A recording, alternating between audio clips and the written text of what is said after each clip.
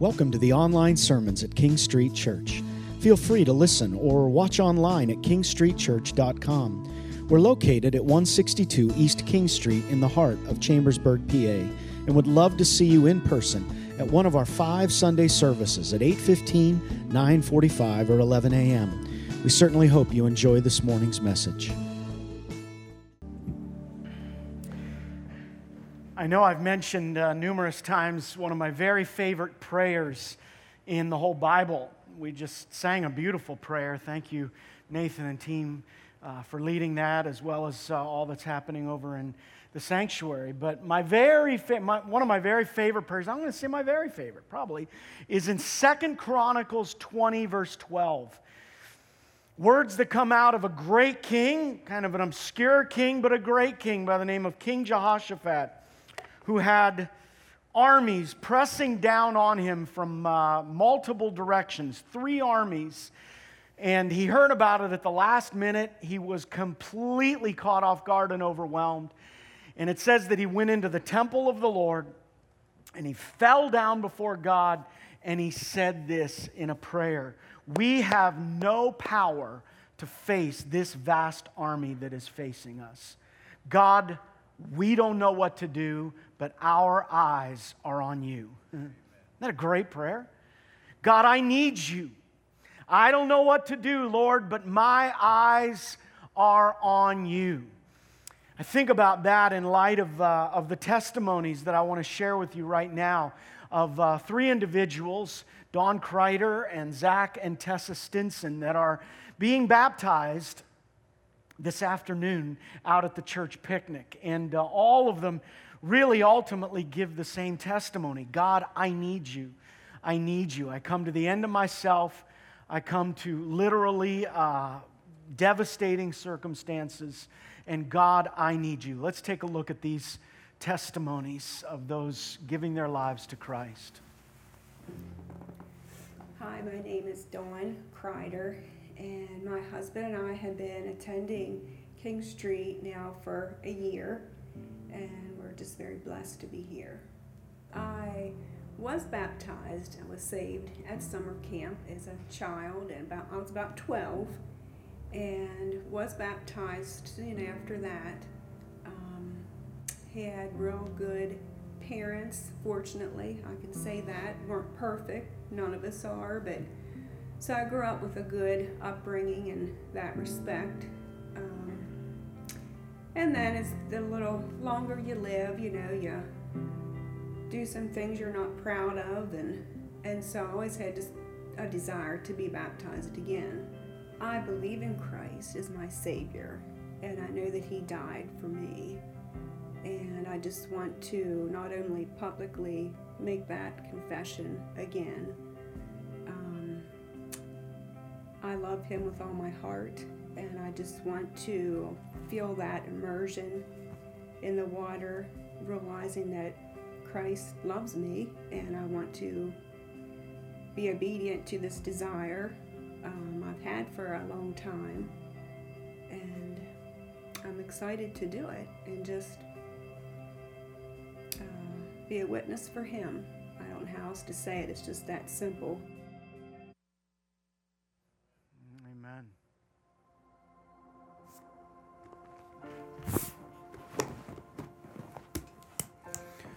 My name is Zachary Stinson. So I grew up in the church. I accepted Christ at a really young age. I believe I was like 11 or 12 or something like that. And through my high school years and my young adult life, I kind of veered away from His path.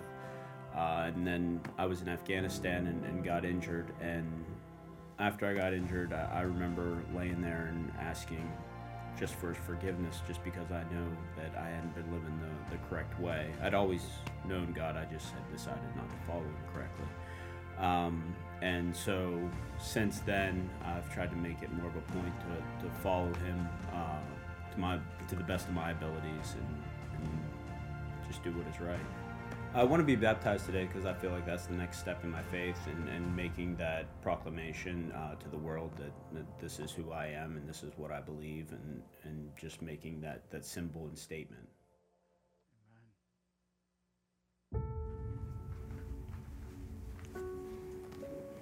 My name is Tessa Stinson. So growing up, I was in and out of the churches here and there, and whenever I got into my teen years, I started dating my now husband and going to church with his mom every Sunday and learning about what it was to be a Christian, to have this not just belief in a God, but this relationship with our God. So since I've met Christ, I've been in situations where people have let me down, and I have kind of put people where God should have been, and there was no room for God. And I've kind of been to an emotional bottom where I only had God to lean on, and kind of realized that if God would not have moved those people from the spot that he should have been in, I probably would have never done it myself. So kind of since some personal relationship letdowns, I've had only Christ to lean on, and since then it's been a very positive experience where I feel just refreshed and happy, and I just feel my relationship just blooming with Christ. I want to be baptized today because I want to make that symbol for others to see. More specifically, I've got 2 little girls that I am a role model for who watch me daily, and I want them to see me walk in the right way. Amen. Woo. Yes. It's exciting. That's God at work, being a God who renews us spiritually, and that, church, is what we're talking about this year in terms of transformation, God reshaping us, remaking us. But it all begins, as we've even heard these 3 say, with a cry, God, save me. Lord, I need you. And I appreciated what Tessa said there. She said, since I've met Christ, I've been in situations where people have let me down. And I've put people where God should have been. And there was no room for God. Since some personal relationship letdowns, I've had only Christ to lean on. Wow. And this speaks to how important it is ultimately to put God first in our lives, but it also speaks to the dynamic of our relational connections. And we're taking this month to really think about relational connections, being relationally connected in Christ. Specifically, what does it mean to be a peacemaker?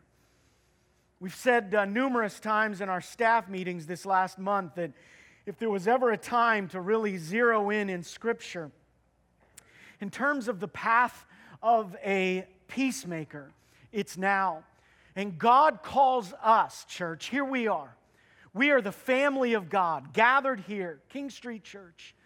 And God calls us, as brothers and sisters in Christ, to love each other well, to be peacemakers, right here within our own church family. And I'm going to talk today about the process of peacemaking. And specifically, I'm going to zero in on this question. What do I do when another believer sins against me, or I observe them sinning? How should I respond to bring about peace? Church, this is a tough question. And it's a question I don't think that gets addressed very often in churches. But we read in 1 Peter chapter 4, verse 17, that it says, it's time for judgment to begin with the house of God. Peter is saying that if we don't live out a life of peace in our own hearts and in our own relationships as believers, we have nothing to offer a world that is divided. Let me say that again. If we don't work out our own issues within the body of Christ with respect to peacemaking and living lives as peacemakers, we have nothing to offer a sinful, divided, hurting world. Turn with me, please, to Matthew chapter 18. Matthew chapter 18 is, particularly verses 15 through 17, is, many call it the Magna Carta of how to work through the process of making peace. And that's why I've chosen to preach on this today. Let's look together at beginning at verse 15, and I'll read it for you. But follow along in your Bibles there if you would. If your brother or sister sins, go and point out their fault, just between the two of you. If they listen to you, you've won them over. But if they will not listen, take one or two others along, so that every matter may be established by the testimony of 2 or 3 witnesses. If they still refuse to listen, tell it to the church. And if they refuse to listen even to the church, treat them as you would a pagan or a tax collector. Now let's just walk through this process. It's a very simple process. It's a 3-step process described in Scripture. First of all, if your brother or sister sins, we're going to see in a moment that concept of your brother or sister is a very important aspect of this entire chapter of Matthew 18. A fellow believer. If your brother or sister sins, go to them one-on-one and be reconciled. Work the issue through. If they won't listen to you, if that doesn't resolve the matter, or if there's not peace that has been made, we're told here to take 1 or 2 others along with you. Now, this is an actual quote from Deuteronomy chapter 19, where we read all the way back in the Old Testament, Deuteronomy, quote, "One witness is not enough to convict anyone accused of any crime or any offense that they may have committed. A matter must be established by the testimony of 2 or 3 witnesses." So Jesus is saying that if there is an offense, a sin, then much like the principle in Deuteronomy, you have to bring 1 or 2 others along.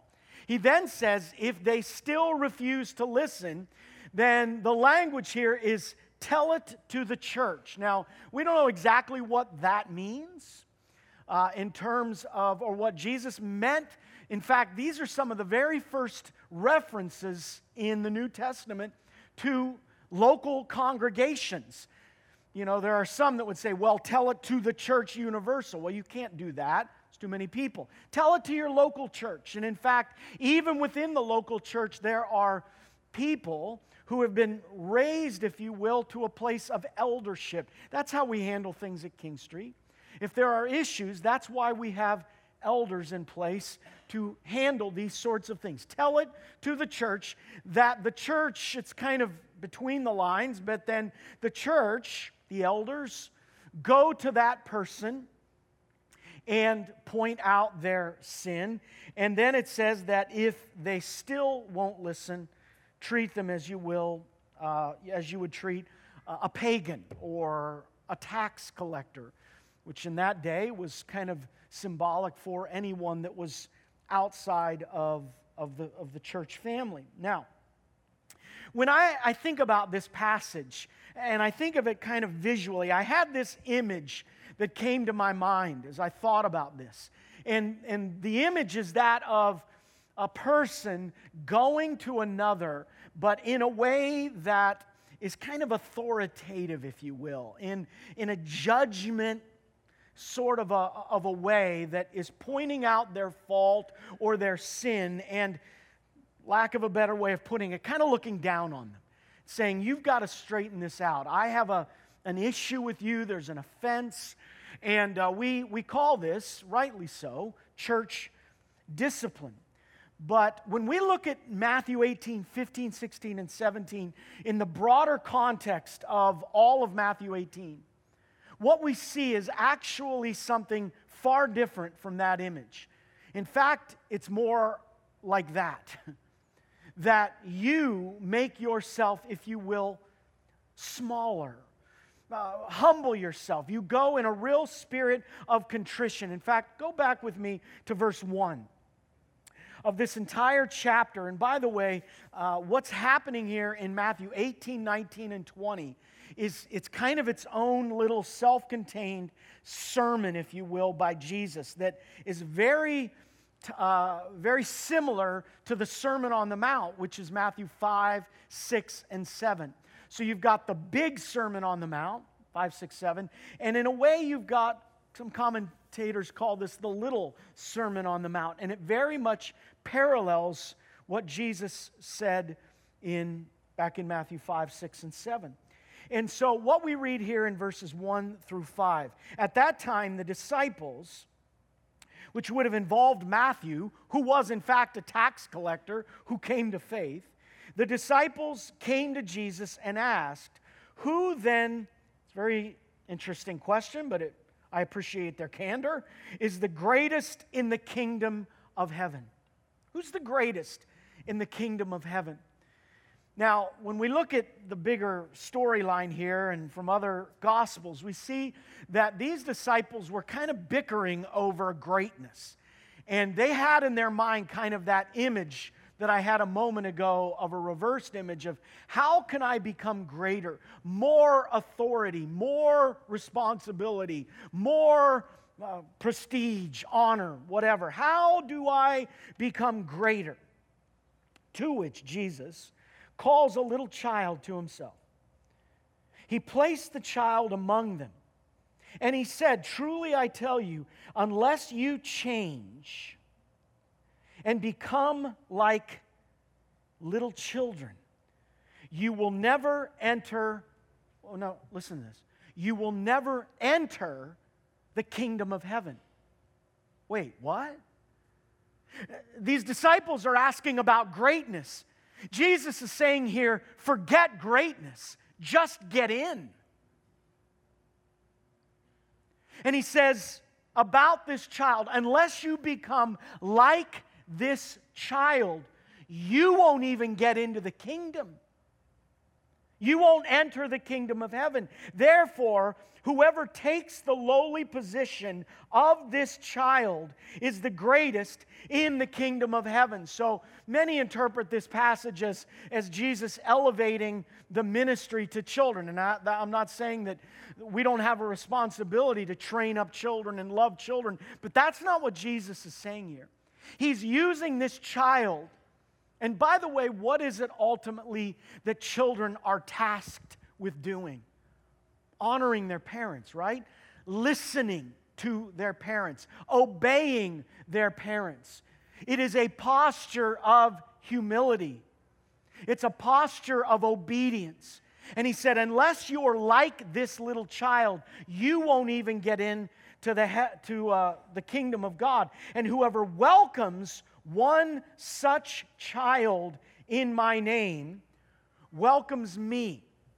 Whoever welcomes one such child, Jesus is saying, you, church, believer in God, must become small. This is a heart of humility, and we must also be even more humble, if you will, than others. We are constantly looking, as Jesus himself modeled, for ways to serve others, specifically those within the body of Christ. In Matthew 18, one of the commentaries that I read by a man named Frederick Dale Bruner said this. In Matthew 18, Jesus now turns his disciples' attention to relations within the Christian community itself. And the main enemy within is a selfish desire to be prominent. We must constantly be fighting this selfish desire to be prominent. The path of a peacemaker, number one, requires humility. It requires that we humble ourselves. But Jesus really goes on to describe what this looks like. Look at Matthew 18, 6 and 7. If anyone causes one of these little ones to stumble, if anyone causes one of these little ones to stumble, he still has this child possibly right there in front of him. But let's remember, he's not talking about causing children, literally children, to stray or to lead them astray. You know what he's talking about? Who are the little ones in this chapter and what Jesus is talking about? Isn't it believers in Christ? Yes. And he says, if anyone causes a little one to stumble, he's talking about, and if you are confused about it, Jesus is very clear, those who believe in me. You see, if we cause any fellow believer to stumble in their faith, it would be better, Jesus says, for them to have a large millstone hung around their neck and drowned in the depths of the sea. How serious is Jesus about this? How serious is Jesus about how we treat our fellow brothers and sisters in Christ? If you cause a fellow Christian to stumble, you've got trouble. Woe to the world because of the things that cause people to stumble. If you cause a fellow, he in fact uses this metaphor again. Jesus is using a number of metaphors here. He uses the image of a large, not a small millstone, but a large one. This is actually one of many that are from Israel back in the days of Jesus. And these large millstones ran anywhere from 1.5 tons to 2 tons. Generally about 3,500 pounds is how much a large millstone weighs. If you've got one of these things hooked to your neck and you're thrown into the sea, brother, sister, you've got trouble. How important is it to protect the faith of a fellow brother or sister in the Lord? How important is it? Well, if your hand, Jesus says, verse 8, causes you to stumble, cut it off, throw it away. It's better for you to enter life, eternal life, heaven, maimed or crippled, than to have 2 hands or 2 feet and be thrown into eternal fire. If your eye causes you to stumble or causes others to stumble, gouge it out and throw it away. It's better for you to enter life with 1 eye than to have 2 eyes and be thrown into the fires of the hell. Again, Jesus is saying, forget greatness, just get in. We have a responsibility to protect the faith of other believers. Any attempt at church discipline must always begin with self-discipline. We are called to rein in our own behavior. But what if, Jesus keeps going, one of our fellow or weaker Christians, someone in the body of Christ that isn't living out their faith, what if they're wandering from their faith? Don't we have the right or even responsibility to call them out? To call them out. Think again of the image of the big and the little. Don't we have the responsibility to call them out? Well, it's interesting what Jesus says next in verse 10. He says, see that you don't despise one of these little ones. I'll tell you who he's talking about. He's talking about a fellow believer, someone in the church, a fellow Christian, who is not walking their faith. Someone that is struggling in their faith. And Jesus says here, see to it that you don't despise one of these little ones. And then he says this, for I tell you that their angels in heaven always see the face of my Father in heaven. You know what he's saying here? He's saying that actually all of us have angels. Jesus is going there. That we have angels that are in a way kind of representing us before the Father. They are our defense attorneys in the heavenly realms. And Jesus is saying we're making the wrong enemies, angels, when we look down on other believers, especially those who are struggling in their faith. You see, the path of a peacemaker requires not only humility, but compassion. Our job with a fellow believer is to go get them. Look at verse 12. What do you think? If a man owns 100 sheep and one of them wanders away, church, we call this backsliding or falling away from your faith. Will not he leave the 99 on the hills and go look for the one that wandered off. This speaks to how much God loves each one of us and how we as a church family need to seek peace with each other and need to go and rescue those who are falling away. And if he finds it, truly I tell you, he is happier about that one sheep than about the 99 that didn't wander off. In the same way, your Father in heaven is not willing that any of these little ones should perish. God loves us all. Which brings us now back to Matthew 18, 15 through 17. What if you're the one who is hurt? What do you do then? Principle number 3.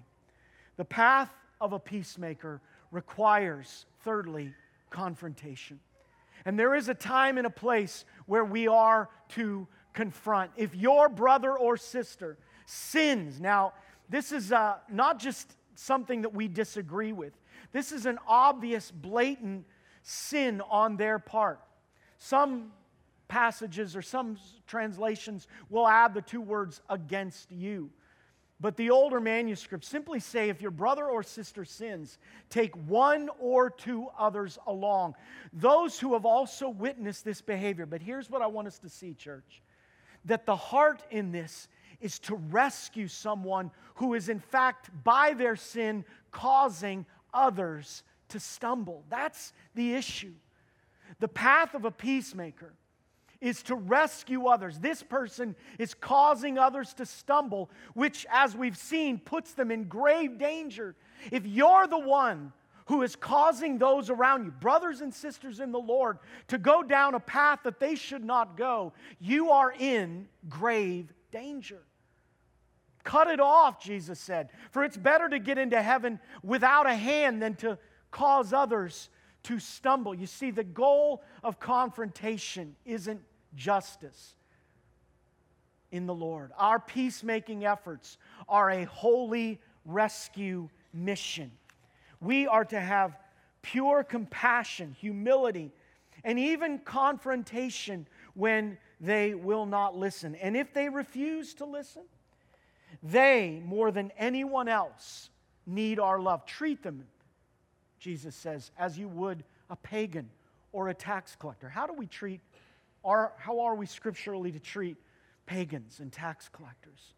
Or to love them into the kingdom. Now, there is a hard edge to this, which ultimately the confrontation can lead to them being, if you will, put out of the body of Christ. And there are very few churches that practice that because it is so difficult.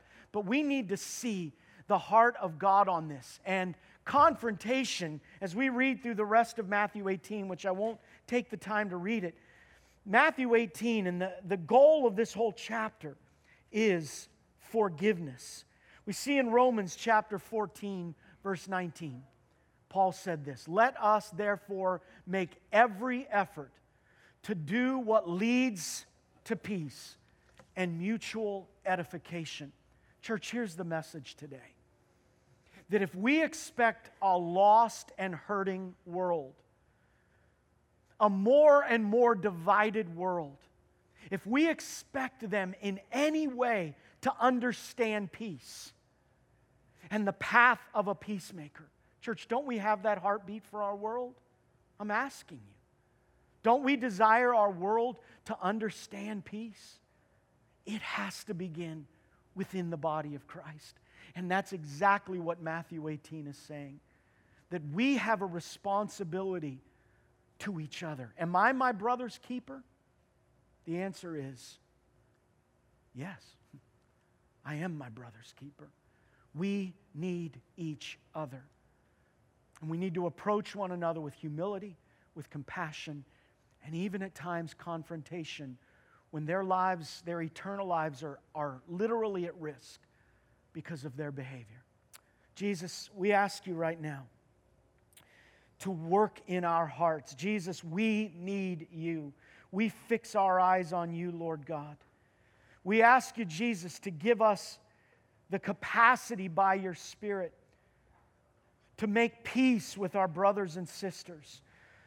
Lord, we are told that judgment must begin with the house of God. And Lord, I pray, even now, that if we have an offense against someone else, a brother or a sister, God, give us the grace, the courage, the humility, the compassion to confront, to go and make things right, to follow this path of a peacemaker, Lord Jesus, to make things right with one another, so that a world that is deeply, desperately looking for hope and peace can see it in the way we love one another. In Jesus' name, amen.